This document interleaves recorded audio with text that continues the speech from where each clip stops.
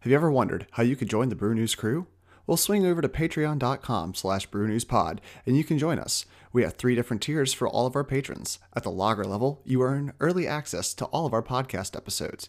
At the IPA level, you get early access to our podcast episodes, but you get special weekly beer tastings that are done by various members of the crew.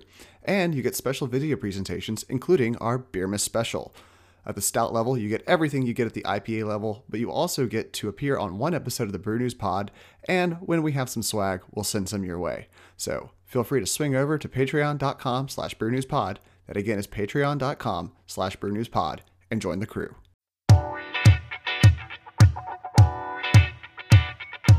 Welcome to the Brew News Podcast, all the news that's fit to be brewed. I'm Andrew Jennings. And I'm Travis Matherly. Join us as we go a little bit deeper behind the breweries of your favorite beers and learn about new breweries from around the world. We will be exploring the history and beers of craft brewers and hope to showcase the amazing talent and variety found within the craft beer community, both in the U.S. and abroad. This week we'll be focusing on Ballast Point Brewing out of San Diego, California. Andrew, first impression or first experience with Ballast Point? Ooh, first impression. First impression was I was excited to do this brewery. First experience with Ballast Point, probably a Sculpin. It may have actually been one of their seasonals with a little skull character on it, because he was just so funny, the little skeleton guy. But let's just say Habanero Sculpin, just for fun. That's a terrible start. Oh, it is. I mean, I kept going back, but yeah, I agree with that. I don't think I would have gone back if that had been my first experience with that brewery. First impression was I thought it was kind of cool, like the nautical theme, the sextant on the cans and the label. Sir, this is a family-friendly podcast. We can't be talking about your tents of sex. My sextants. With an A.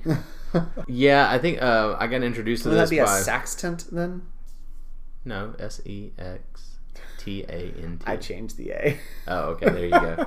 A sextant. No. No. Throw some sax tones in there. Some smooth jazz. Some smooth jazz. No, this is I think I got introduced to this brewery by a friend of ours, and I'm pretty sure the first one I ever had from them was Grapefruit Sculpin. Adam. No. Oh, it wasn't Adam? No. Because that's like his go-to. It was LV. As for a lot of things in the craft beer industry, I can thank our friend LV. He and his wife, having lived in Vegas for a while, and his wife went to college in California, so they were out there all the time. They knew Ballast Point. The artwork on the can always called to me, especially the Sculpins with the fish on the back and the nautical theme, like you say, like that sort of didn't resonate necessarily. I mean, I'm not an old sea captain. No, you're not a naughty by nature person. Okay.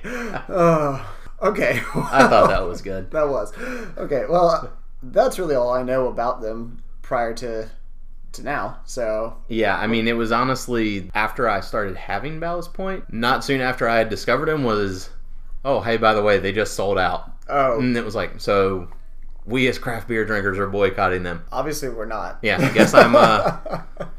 guess I'm moving to another brewery now. Yeah. Well, I think that's enough about what we've known. Let's learn about the history itself. Let's dive a little deeper into the history of Ballast Point Brewing. We're sticking with the nautical theme here. It was founded in 1996 in San Diego, California by Jack White. Not the same Jack White of the White Stripes. Are you sure? I'm almost certainly positive it's not that Jack White. It is actually named for the Ballast Point Lighthouse, which is a historical site in San Diego at Port Loma. Yeah. Okay. They originally started homebrewing in college. It was Jack White and his roommate Pete Ahern. What? Ahern? Ahern? Ahern. Something. You heard about Ahern? You heard with Pete. Yeah. Once they got out of college, actually Jack started a homebrew supply store, the Homebrew Mart, in 1992 in San Diego. Mainly it was because he couldn't find the equipment and ingredients he wanted to homebrew. This became a place where many of the homebrewers would come, collaborate, and discuss brewing techniques. Jack and his store are actually credited as the major player to the rise of the San Diego craft brewing scene, which is pretty ballin' these days. Yeah, and so they say a lot of his original customers, when he opened up the store, went on to found their own breweries. I couldn't get any specifics on which ones might have been founded because of him, but they're inherently credited with helping raise up the craft beer scene in San Diego from obscurity. I would look for breweries that are IPA focused out of San Diego in the mid-90s, something like Green Flash. Yeah, that wouldn't be surprising to me at all. Or possibly Russian River, Pliny the Elder, that kind of stuff. Russian River's much further north. Oh, it is. I don't know California geography. San Diego is on the border with Mexico. True. Russian River is up by San Fran. See, it all just feels like Southern California to me. But San Francisco's... I have no idea where things are in California. Geography. It's a fun time. It is. Anyway. So in 96, Jack began brewing out of the back of his supply store and... well, before 96, he started brewing. And then in 96, he founded Ballast Point. Yep. He brought his friend Pete back into the company. I guess Pete had gone off to... well, he got his master's in brewing from UC Davis. There you go. He brought Pete in as the founding head brewer as he had obtained his master brewing certification at UC Davis during this time. Pete's stay at the company, however, was very short-lived. It didn't say how long he was there, but it said he left shortly after the company was founded to become a science teacher. I have been a science teacher, and I will tell you... You would rather be a brewmaster? Yes. 100% yes. That's really interesting that you go through the trouble of getting your master brewer certification and then want to become a science teacher. Unless you were teaching brewing at a college, which would be pretty awesome. That would work, but even so, I'd rather be brewing. Yeah. After Pete's departure, they had already hired another guy called Yusuf Cherney, who was an award-winning home brewer before Pete left, and he then assumed Pete's role as the head brewer of Ballast Point. So this is an interesting concept that a lot of times it's actually very cool to see these home brewers moving up and becoming larger scale brewers, because I can tell you it's not necessarily, okay, I'm going from 5 gallons to 5 barrels, so I need X more. X more, because you have to really do the math and like know how the conversions work, because they're not necessarily a 1-for-1. And the sheer amount of equipment. Yeah. And the cost. With a brewery, you're not like a home brew. I can do that on my kitchen stove. I do that on my kitchen stove. We do that on a grill. Like, you can do these things at home. Yeah. But when you're trying to like really move up and you're trying to do ladder tons and mash tons and all that jazz, just learning how to get that, and you're not going to stand around all day with a wooden spoon stirring it just to make the mash. Thank God for mechanization. Yeah. So like you have to learn all that, and this is the mid-90s. Things aren't super crazy. I wonder if they went and got any information like the Sierra Nevada was borrowing technology from the Germans, even if they didn't say they were, because they were buying brewing equipment from German companies. So I'm wondering if Ballast Point did something similar. I wouldn't be surprised at all if that was the case. So Ballast Point's first beer as a company was called the Ballast Point Special. Now, that's all they said that it was, but I don't know if that is something that has since been renamed as another beer. Yeah. I couldn't find that out, so I don't know if that Ballast Point Special like ended up being the Sculpin or some other kind of beer that they brewed. But we know it's not the Sculpin. Yeah. Because the Sculpin doesn't show up until 2004 or 5. Oh, yeah, true. Yeah. Mm-hmm. Yeah, so I don't know if it's some other beer that they still make that they renamed, or if it was just the first thing they made and then they quit making it. Who knows? So they were founded in 96. In 99, they began packing beers and hand labeling. That was in 99, so 3 years later. In 2004, they moved to a large facility in Scripps Ranch. And as Travis has shown us his amazing California knowledge, where's Scripps Ranch, Travis? I'm going to say it's probably down there with San Francisco, San Diego, LA, 2 of Davis. those work. Sacramento's got to be down there too. Not at all.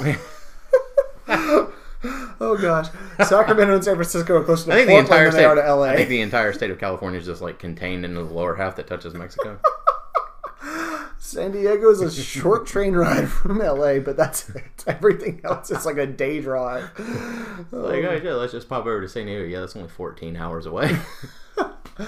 Okay, so in 2004 they moved to their brewing facility in Scripps Ranch. In 2005 they brewed Sculpin. Sculpin is now their flagship beer. Yeah, by far. If you've seen Ballast Point at all, you've probably seen Sculpin. Yeah. That is the ubiquitous beer for Ballast Point. Yeah, and with their original founders and with the original crew, they really were focused on home brewing as much as anything else. So the Sculpin is actually a combo of 2 different homebrew recipes.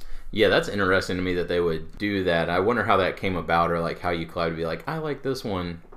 Well, I kind of like this one. Well, let's mix them together and see what happens. It may have been a blend. So like when we did our first pale ale, I took the recipe that I was given and I listened to a brewer on his podcast about how he brews, and I stole some of the hop ingredients from his hop addition times, and then I created my own dry hopping method. First homebrew, Andrew went completely off script. Hey, first time I'm ever doing this. You know what? Let's just forget it. I'm going to dry hop the crap out of this thing. Yeah, rules be damned. Yeah. We're not adhering to German purity laws here by any chance. But they wouldn't even make a pale ale to start with. It was German purity laws. Let's be true real. That. So then Ballast Point kind of takes an interesting turn here. In 2008, they founded Ballast Point Spirits, and it was the first distillery in San Diego since Prohibition. Their first liquor is called Old Grove Gin. They now have a portfolio of 14 different liquors with 2 cocktail mixers that come in cans. And I saw this years ago, and they don't really market it anymore, and we'll get into probably why you don't see that later. They made cocktails in a can. So they would make a gin and tonic in a can. They would make a Bloody Mary in a can. Like Oscar Blues. Yeah, and they would sell it. So that was something that stuck with me, that Oscar Blues does that, but Ballast Point started doing that 10 years ago. Yeah, and Oscar Blues just started, so they only have is a Giantina? Yeah, and the Moscow Mule. The Moscow Mule, not a gin and tonic. Yeah, the Moscow Mule is the only thing they have. But this, liquor laws in California are probably a little more relaxed than here in the Bible Belt. Oh, gosh. Yeah. we just won the right to drink beer before noon on a Sunday, so...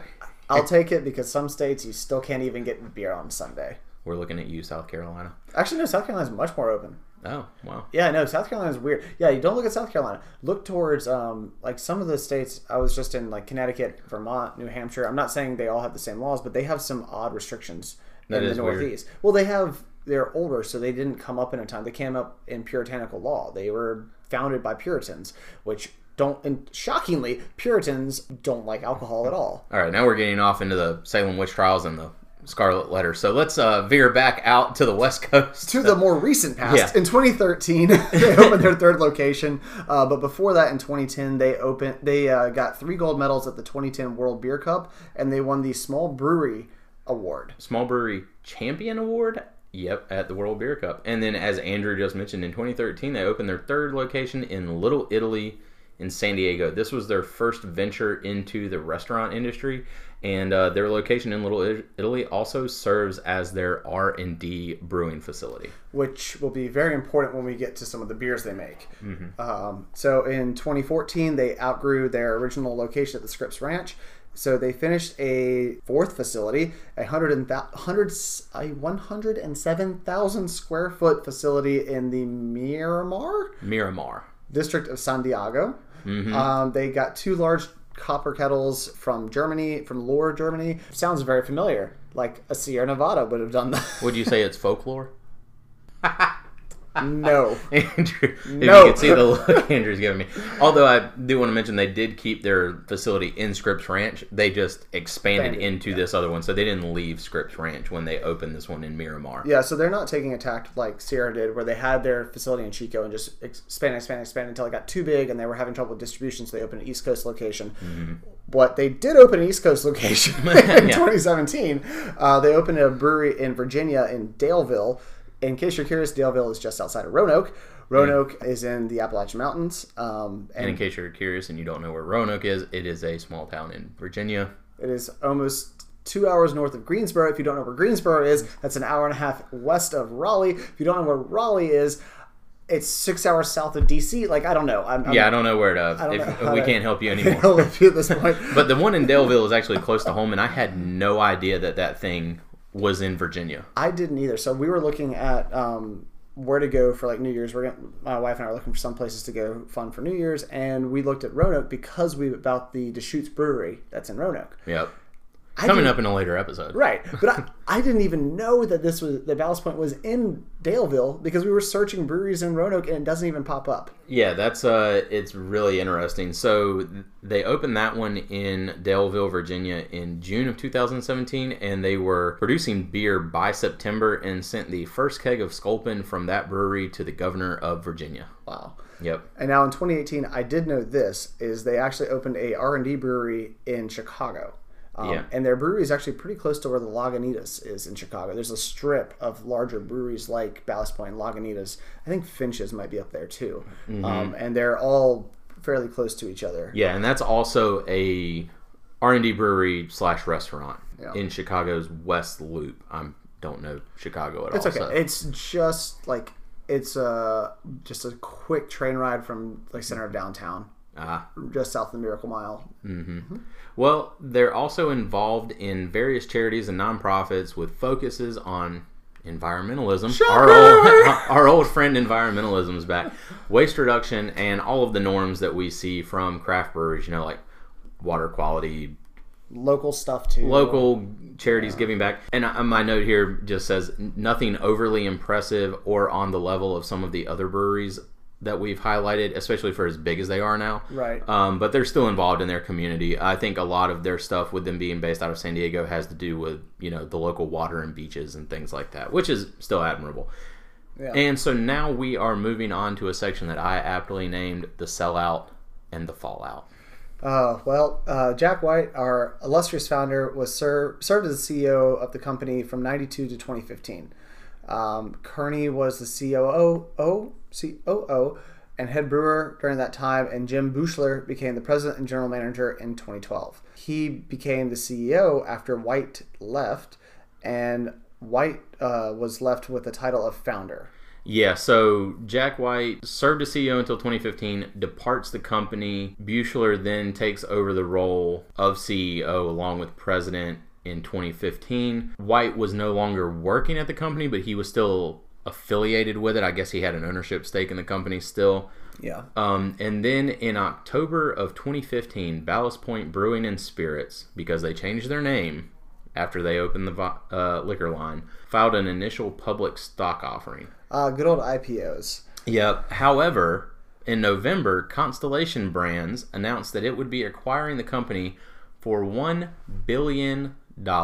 And yes, that is billion with a B. $1 billion. That is a lot of money. Yeah, I'd take that cash. I'll take that cash all day. Gotta love that money. Gotta love that money. Ow!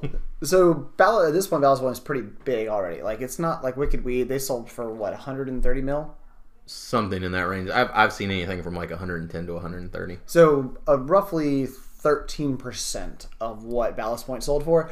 But Wicked Weed was a very small regional brewery as opposed to Ballast Point, which in 2015 I was drinking Ballast Point in North Carolina. Which, as of 2015, they hadn't expanded into Chicago or their Virginia brewery, but they still have a national footprint as being distributed nationally. Right.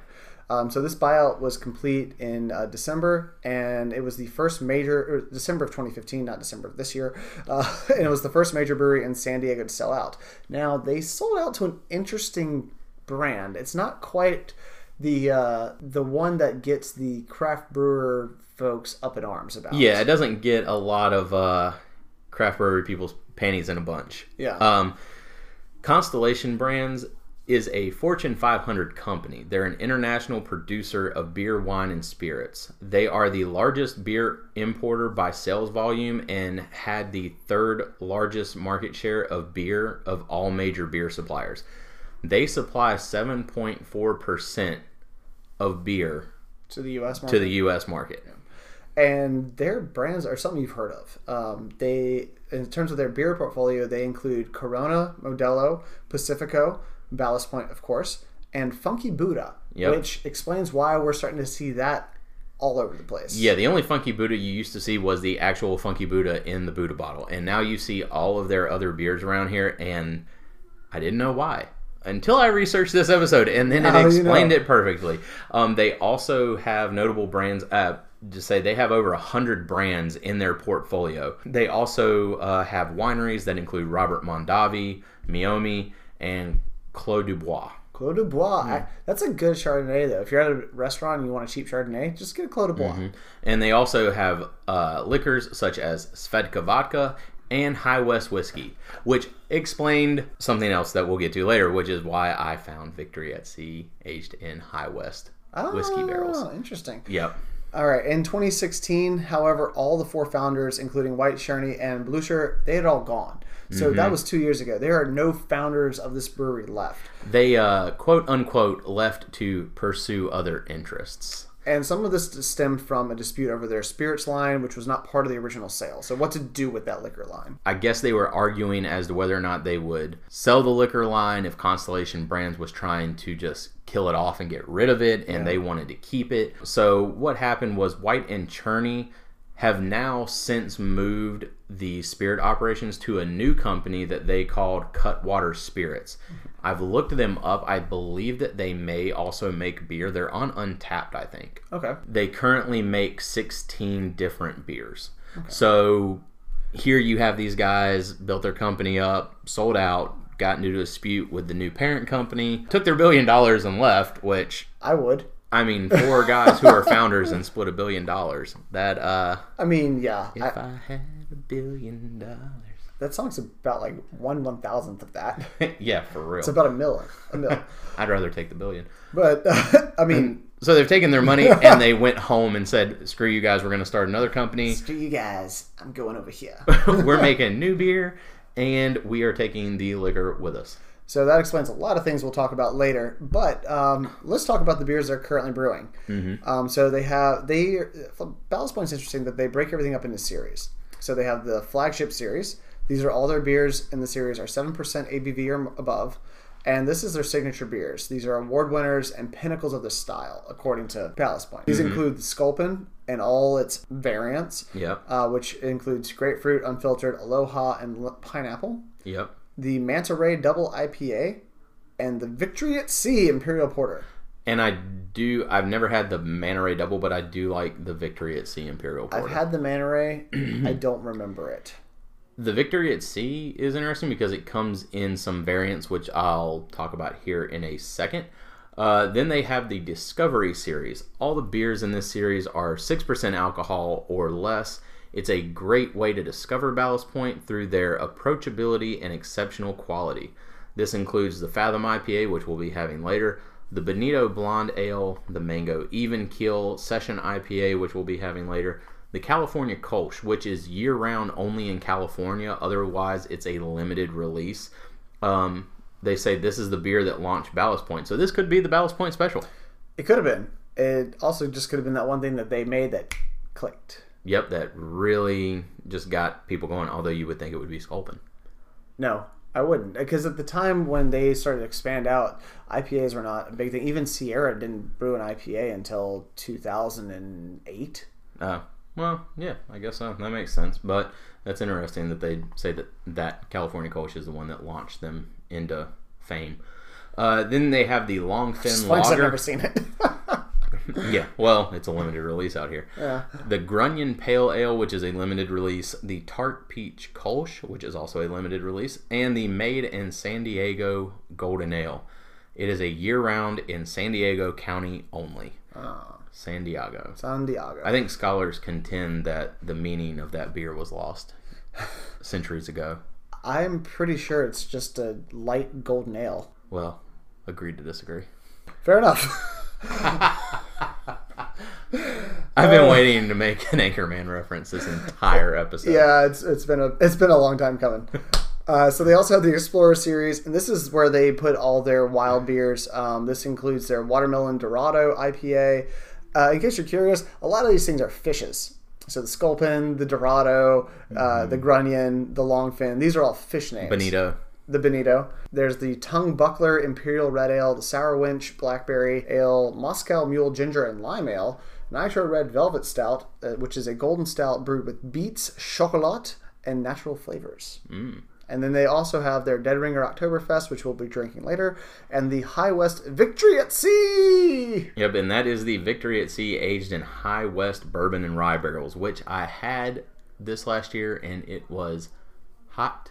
I really should have let that one sit for a while, but I thought, you know what, let's crack it in somebody's, and that was straight booze. But it was delicious straight booze. You would have enjoyed a beer I had this weekend. Yeah. And so all of the Explorer series are limited releases that vary in ABV and style, so there's really no rhyme or reason to that one. It's just kind of what they do. Yeah. Then they have the Homework series, which we will be having one tonight, and we'll talk about it a little more later, but it is released under the Homebrew Mart name, which was the original homebrew store. They're small batch releases. They're based on homebrew recipes from the founders of Ballast Point and the employees. All recipes are available for homebrewers, and there's 8 different batches currently. Each batch is brewed one time only, one-offs, and they're done. Pretty much. And it's an interesting series that I couldn't find hardly anything about. You can't find anything on their website about it, and we start searching for it, and there was a big brouhaha about it prior, back in 2013 when it launched, and then after that it sort of falls apart. Crickets. Yeah, I mean, for the one we're drinking is batch 7. They have 8 batches out there, and I could not find hardly anything about it, and there's no mention anywhere in Ballast Point's information that it's available. That's interesting that it was a creation of the owners, and since the split they've decided to not publicize that one. The falling out seems to have been fairly nasty from everything that I was able to read. And then we move on to the miscellaneous. So this, again, like some of the other brewers we've done, like with Founders, are beers that I know for a fact I have had or have seen, and they don't list them on their website, which brings us to Habanero Sculpin. Nope. Disgusting. Thai Chili Wahoo. Woohoo! Disgusting. Wahoo is a fish, though habanero and the Thai chili will burn your throat out. They are so spicy, there is no beer flavor there whatsoever. So the Thai chili makes sense, and the habanero too, because where San Diego is located, they have a ton. That's where a ton of immigrants from Asia are, as well as they're right next to the Mexican border. So it makes sense I'd have spicy beers for those. I'm okay with spicy beers, and I like chili beers, but I don't want a beer that specifically tastes like I am drinking liquid pepper juice with no beer flavors. Fair. There's a difference between a chili beer and something having chili flavors and then just being painful and impossible to drink. Fair enough. And then you have the Wahoo Pale Ale, which is the original of the Thai chili. Big I IPA. Dorado Double IPA. Calm Before the Storm Cream Ale. That's actually pretty good. Had that one. The Even Keel IPA, Pumpkin Down Pumpkin Scotch Ale. I do like that one. Which I think that's a good one. That is a good one. I do think the Edinburgh Pumpkin is better, but personally. The California Amber, the Indra Kunindra. I'm going to let you handle that one. Indra Kunindra, foreign export stout. It is curry flavored. I've never bought it. There is a giant, yellowish curry colored octopus on the front of it. And I have heard people say, if you don't like curry or don't absolutely love curry, you will hate this beer because it just tastes like curry. Yeah. They also have the Peppermint Victory at Sea. Delicious. That would be good. The Commodore American Stout. I've had that one. That one's pretty good. Sea Monster Stout. Never even heard of it. Coconut Victory at Sea. Nope. Wahoo White. Piper Down Scottish Ale. Black Marlin Porter. Barmy Belgian Strong Ale. Strong Golden Ale. Strong Golden Ale, yes. Got them doubloons. The Sea Rose Pale Wheat Ale and the Sextant Oatmeal Stout. Family friendly, Travis. We are. Talking about our sextants.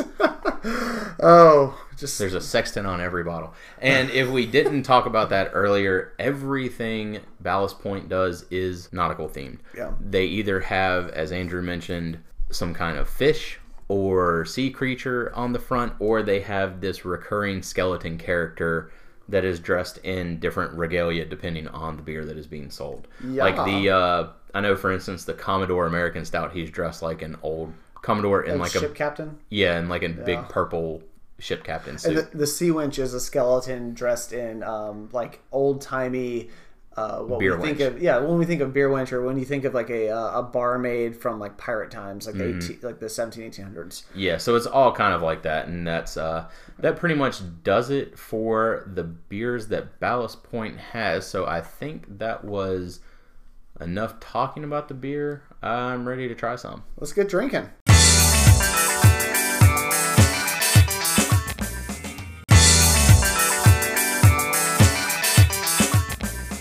Our first beer tonight is the Dead Ringer Oktoberfest from Ballast Point.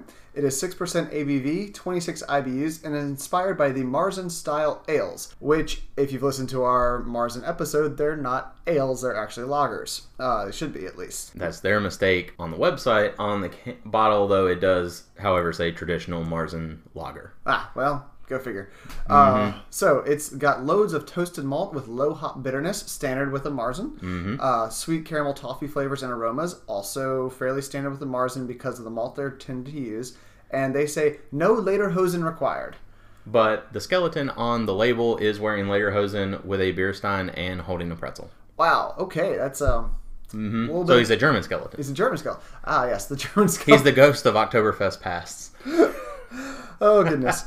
Okay, so I have a sort of, I think I had this one last year. I don't remember much about it. We didn't have it in our tasting for the Marzens for our Oktoberfest episode because it wasn't out yet when we recorded that. It's pretty standard. Yeah, it's nothing. I like the Great Lakes better. Personally. Yeah, I'm not really getting anything on the nose from this at all. Which is pretty, again, typical. Yeah. You have a nice clean nose where you're not picking up anything that offends, anything that excites, and the taste is. It's got a nice caramel color. Yeah, there's maybe a hint of hoppiness in it. The back end's a bit more bitter.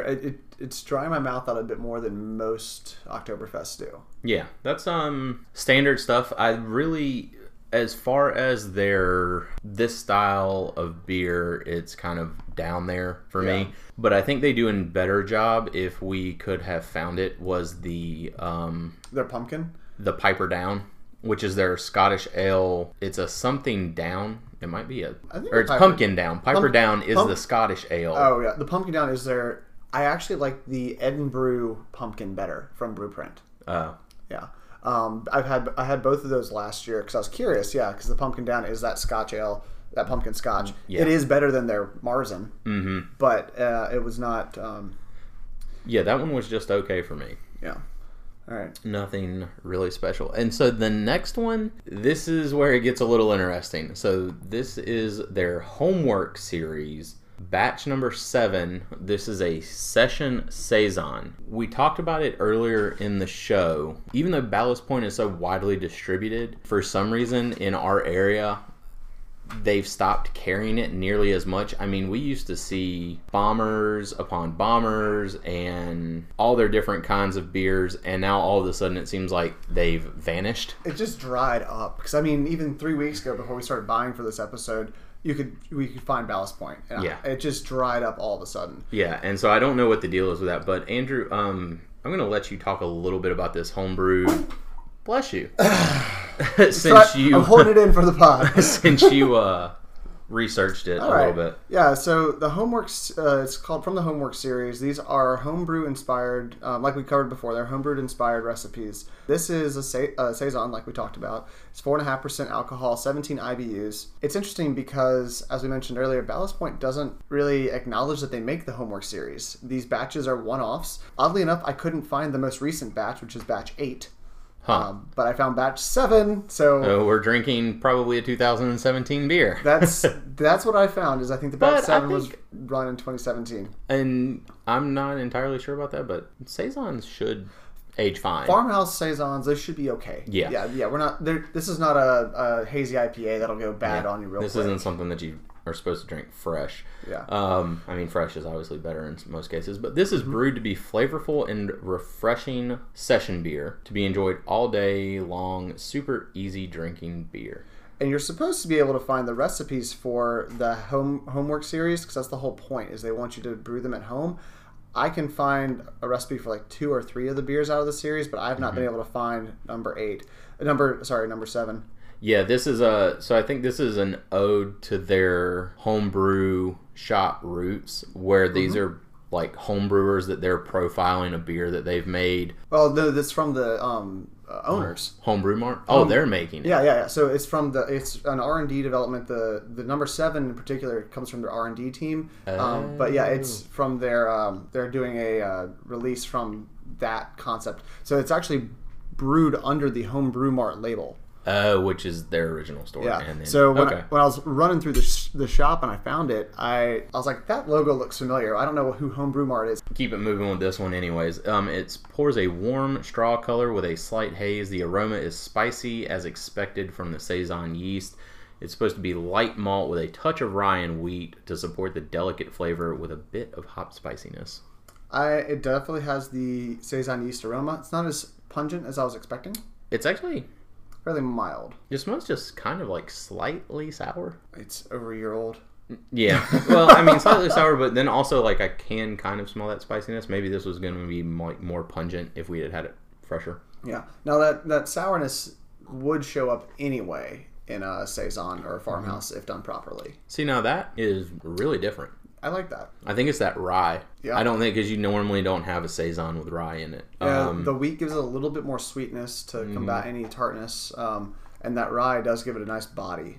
Yeah, the rye in itself provides like a nice pepperiness to beers when you put it in it, and that is just a little bit of like peppercorn, rye spiciness, almost kind of banana-y too. Yeah, I could see that. It's not really, I guess, a session Saison. It's not nearly as Saison-y as I expected. Yeah. They designed it to be a super easy drinking beer. Those are their words, I think. I don't know. It's the words I could find on Beer Advocate. But I found it on Beer Advocate and on Tapped in the exact same phraseology. So my assumption is it came from Homebrew Mart / Ballast Point. Yeah. But yeah, that was shockingly good. It was a nice, refreshing version on the style. I like that. Mm-hmm. Yeah, that was, I mean, and especially for probably about a year-old beer at this point at least, it's held up very well. Yeah. Well, that takes us to a much fresher beer, the Mango Even Keel.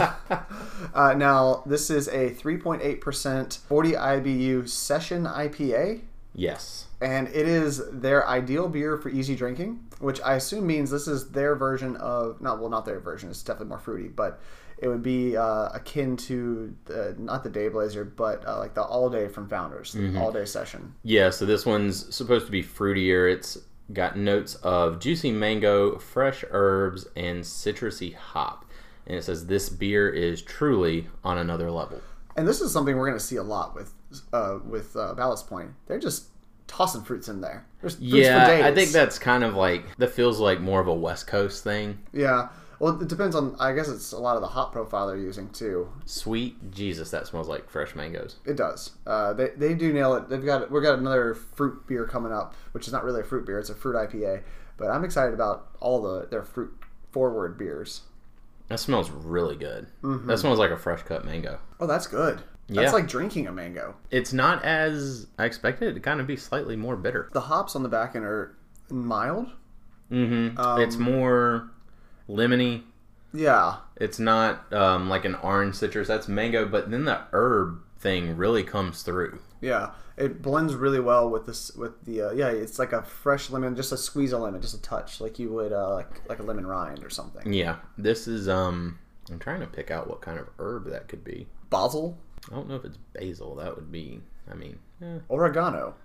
No, definitely not oregano. It could be like rosemary or thyme or basil. It's one of those things. It's a more savory spice, but that is extremely herbaceous. Yeah, I was just throwing out terms. It's clearly not an Italian spice. Yeah.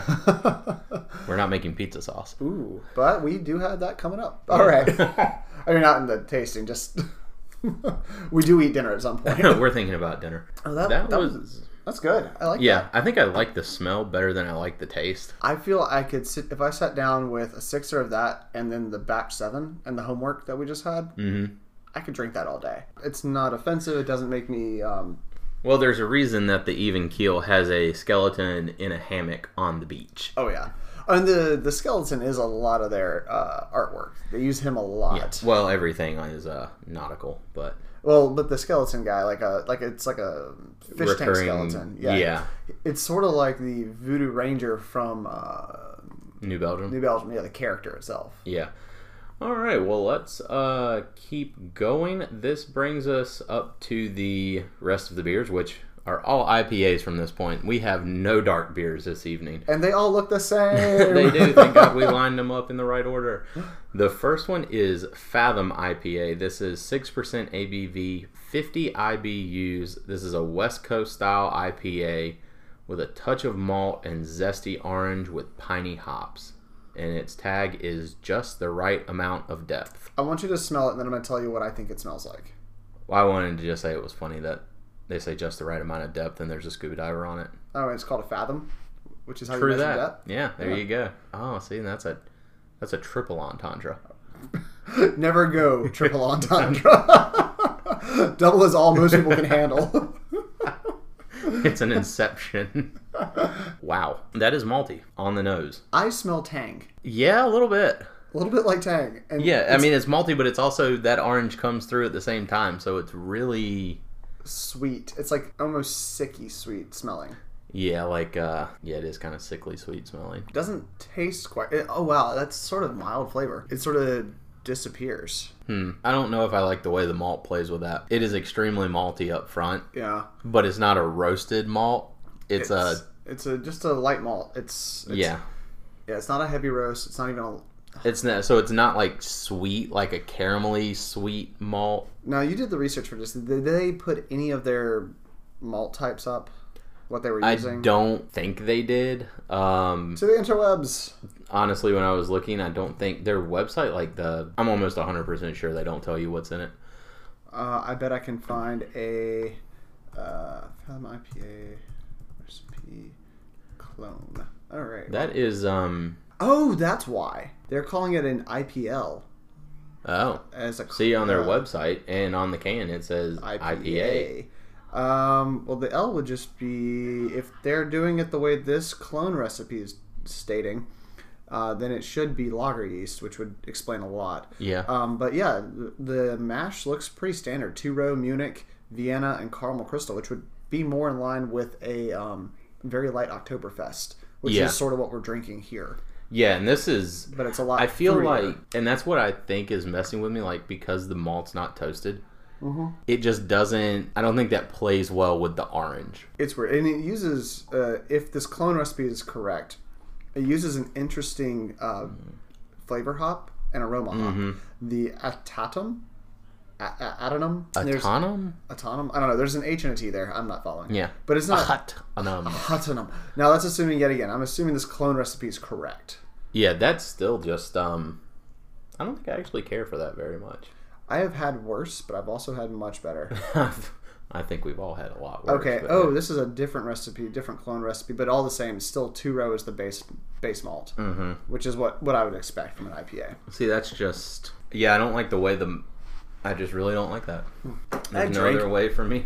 I would drink it if it's available. I wouldn't go out of my way to get it, though. No, I would not go out of my way to get it. If I'm sitting at a bar and it's Bud Light, Coors Light, Fathom, I'll get the Fathom. But if it's Bud Light, Coors Light, Fathom, Sierra Pale Ale, I'm going to get the Sierra Pale Ale. Hell yeah. Okay, well, let's get to the flagship then. So let's get out of the depths and move up to the top of the pecking order. This is the Sculpin IPA. It's a 7% ABV, 70 IBUs. This is their flagship beer. If you've seen Ballast Point, you have seen the Sculpin. If you have seen no other Ballast Point beer, you have seen a Sculpin or a variant of Sculpin, as there are about 5. Yes. This particular one is hopped 5 different times during the brewing process, so not quite Dogfish Head, where every minute we're adding a little bit here and there. Yeah. This flavor should have hints of apricot, peach, mango, and lemon. It was a gold medal winner at the Great American Beer Festival. See, and that is something that I was going to dispute, because on their website they say it's a gold medal winner, and then because I searched Ballast Point, I then got a Instagram ad for Ballast Point. It says it won bronze in 2007 at the Great American Beer Festival. I mean, there's so many beer festivals. This supposedly has 29 awards, and it could be introduced multiple times. Yeah. It could be, you could put this one at the GABF. Well, see, and there's a discrepancy there because their website says it's won 29 awards, but the Instagram post said it had won 34 and counting. Oh my gosh. Yeah, so they don't know what it's won. Well, let's be real. The Instagram's probably more up to date than their True that. their the website. Yeah, that's one thing that for our podcast makes it difficult because we're trying to get the history of breweries. Breweries don't do a good job of letting people know because they don't have webmasters on site. Now, people like Sierra and New Belgium, they're so big that they have dedicated marketing teams that do that. Yeah. Well, you would think that some of these larger ones, like Ballast Point, is a pretty big brewery. Well, and they're also wholly owned by a larger subsidiary. Yeah, so you would think they would have some kind of web development team like on top of that 24/7. Okay, so sorry, we just went way off on that one. But so the Sculpin, let's taste it. But as I'm looking at this can, there's a fish on the back, and I can't remember what that is. That's a Sculpin. That's a Sculpin. Okay. It's named after the fish. So they say that the Sculpin fish has stingers on the back of it, Yeah, and it it looks like it can does. pack a bit of a punch in the sting, but that a Sculpin fish's meat is actually highly desired. I've never eaten Sculpin. I think it's a Pacific fish. We don't get a lot of those. And that's why they named the beer after it. It says, while it may pack a bit of a bite, it's worth it to savor the beer. Yeah. So, that's just where they went with that one, and they've put their namesake on it. The fish is a bottom dweller. Look at the picture. It's a bottom dweller with spines on the back that would raise up if you stepped on it. Yeah. Just don't grab a Sculpin. Just grab it like you would a fish from the head forward and bend those spines down. Yep. So this... Sorry, that's animal talk with Andrew. For those of you that don't know, Andrew has a degree in zoology Woo-hoo! that he is currently not using in any way, shape, or form. That is correct. I was trying to see if there was any way I could spin it. I'm not. Nope. So it is... Hoppy. The nose is piney. I'm getting a lot of pine on that. Yeah, I get a lot of pine, but I also do get like the fruit.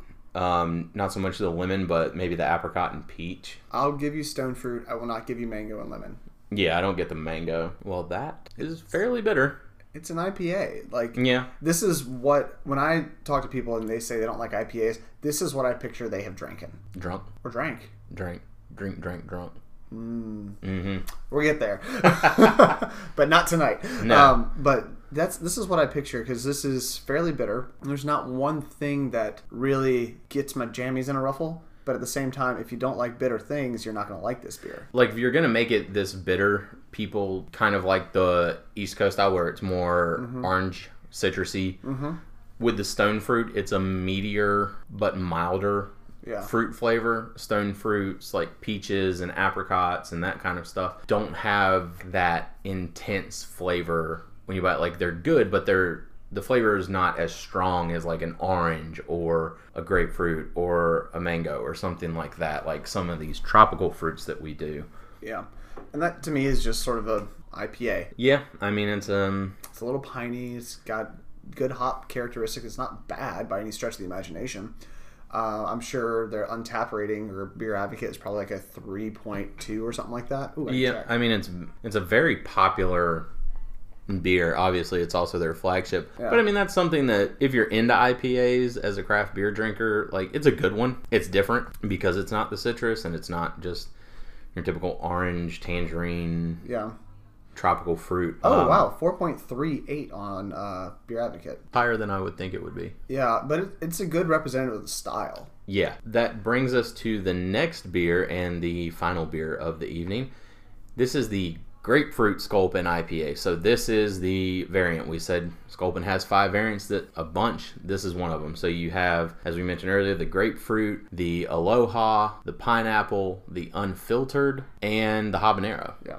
What is the aloha? I'm not 100% sure. I think the aloha is just tropical fruit. Okay. I think because pineapple's its own thing. Right, so but it's more mango forward, I guess? Maybe. I mean, all of these Sculpin variants are just like the addition of fruits to the original Sculpin. It's not like a brand new recipe. The unfiltered, I think, would be interesting to try. I've had pineapple before. I think habanero is terrible. I've had habanero, pineapple, and I've had this grapefruit before. I cannot tell you how much I detest habanero Sculpin. It's bad.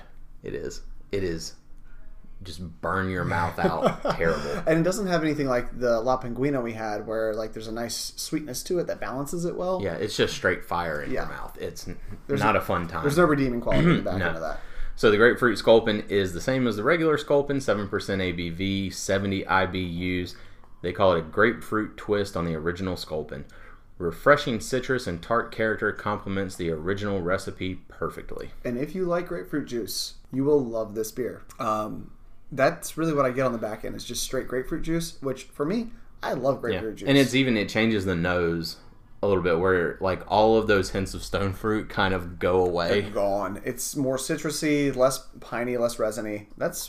I like that personally. It's not what I'm expecting from a beer because it is so grapefruit forward, but I really like grapefruit, so I'm a big fan. See, I don't like grapefruit personally, but I like grapefruit IPAs.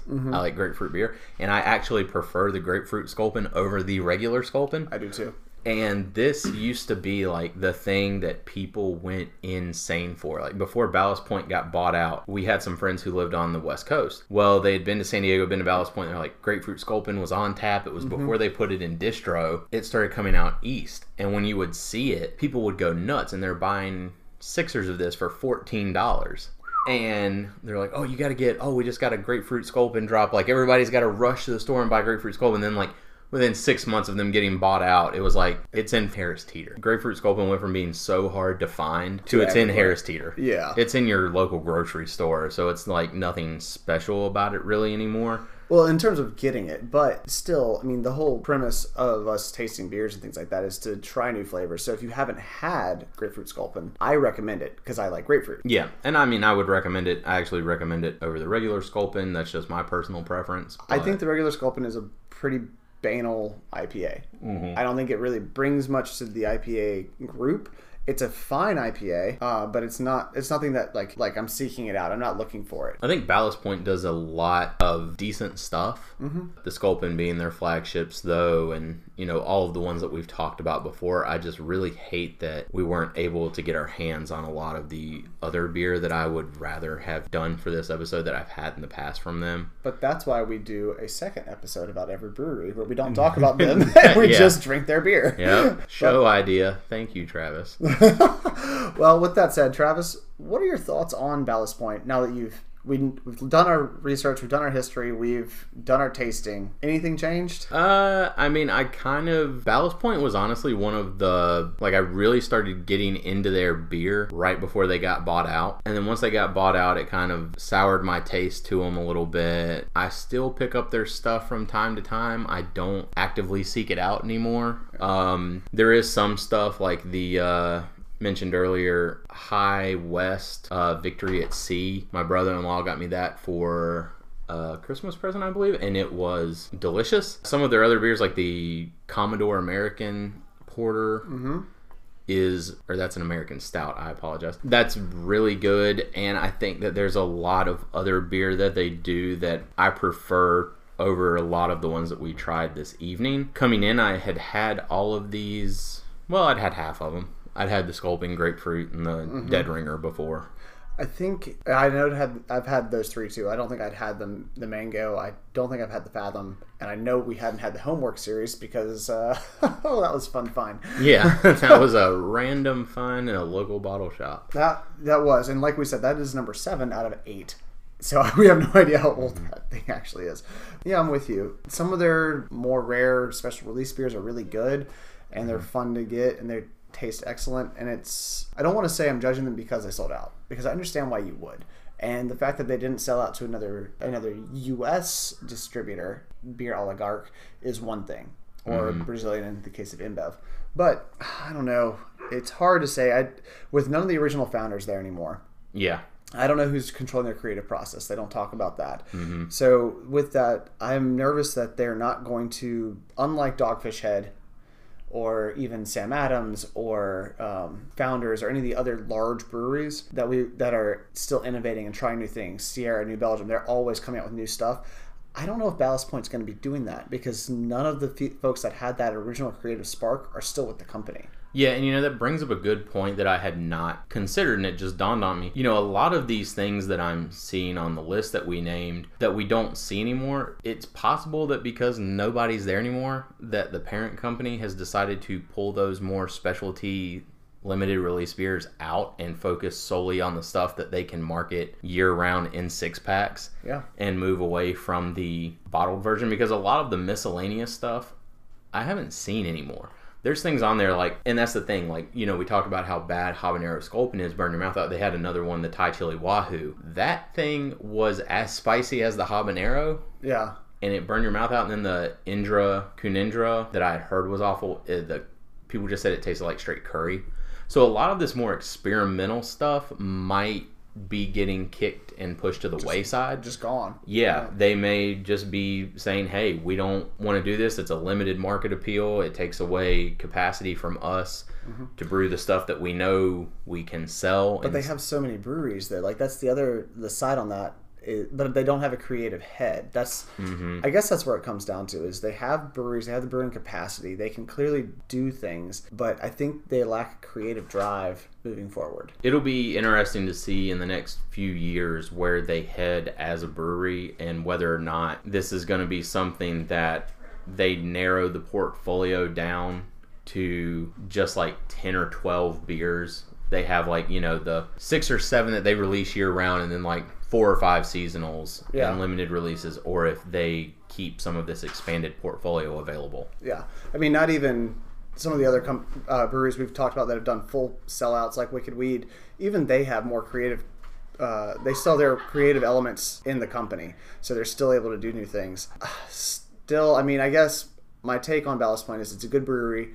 I'm glad we did it. I wish we could have had more from them, because when we put them on our list, we're still thinking like 2 years ago when they just had so much variety and we were so excited, and then we got into it and we're like, oh, where'd all the beer go? Yeah. So, yeah, this one, I mean, pick it up if you find it. It's a decent beer. Yeah, it's not a bad beer. It's a decent beer. But if you're in like San Diego, Southern California, that area, there's a lot of other really good craft breweries local to there that you aren't going to get outside of there that I would take the time to go visit instead. Yeah, definitely. But if you're in Chicago or Daleville, Virginia, swing by. Yeah. Well, I think, I don't know about the craft beer scene in Chicago, but there's probably nothing in Daleville, Virginia. Daleville, Virginia is just north of Roanoke. So no. No, nothing. Well, there's a Rogue. Yeah. Yeah. So yeah, you got 2 brews. Well, all in all, I thought it was a pretty good episode. Yeah, pretty decent beers. Interesting history on Ballast Point. It'll be, like we said, interesting to see where they go in the future. Oh, we hope you guys enjoyed the episode, and thanks for listening. We'll see you next time. Thank you for listening to this week's Brew News. If you enjoyed the show, please take a moment to subscribe and give us a rating in whichever app you found us on. We value your feedback, and it also helps the show reach more viewers. If you have any thoughts or suggestions for future breweries, or are with a brewery and would like to join us, feel free to tweet at or follow us on Twitter at @brew_news. On Untapped, Travis is Mathernuts, and Andrew is Tuba Steve. We're on Instagram at BrewNewsPod, and you can visit our website, brewnewspod.com, where we will post our tasting and episode notes. You can also find us on Apple Podcasts, Google Play, Anchor, Spotify, or whichever podcast platform you use. Thanks for listening, and we'll be back next week to look at another exciting brewery. Cheers!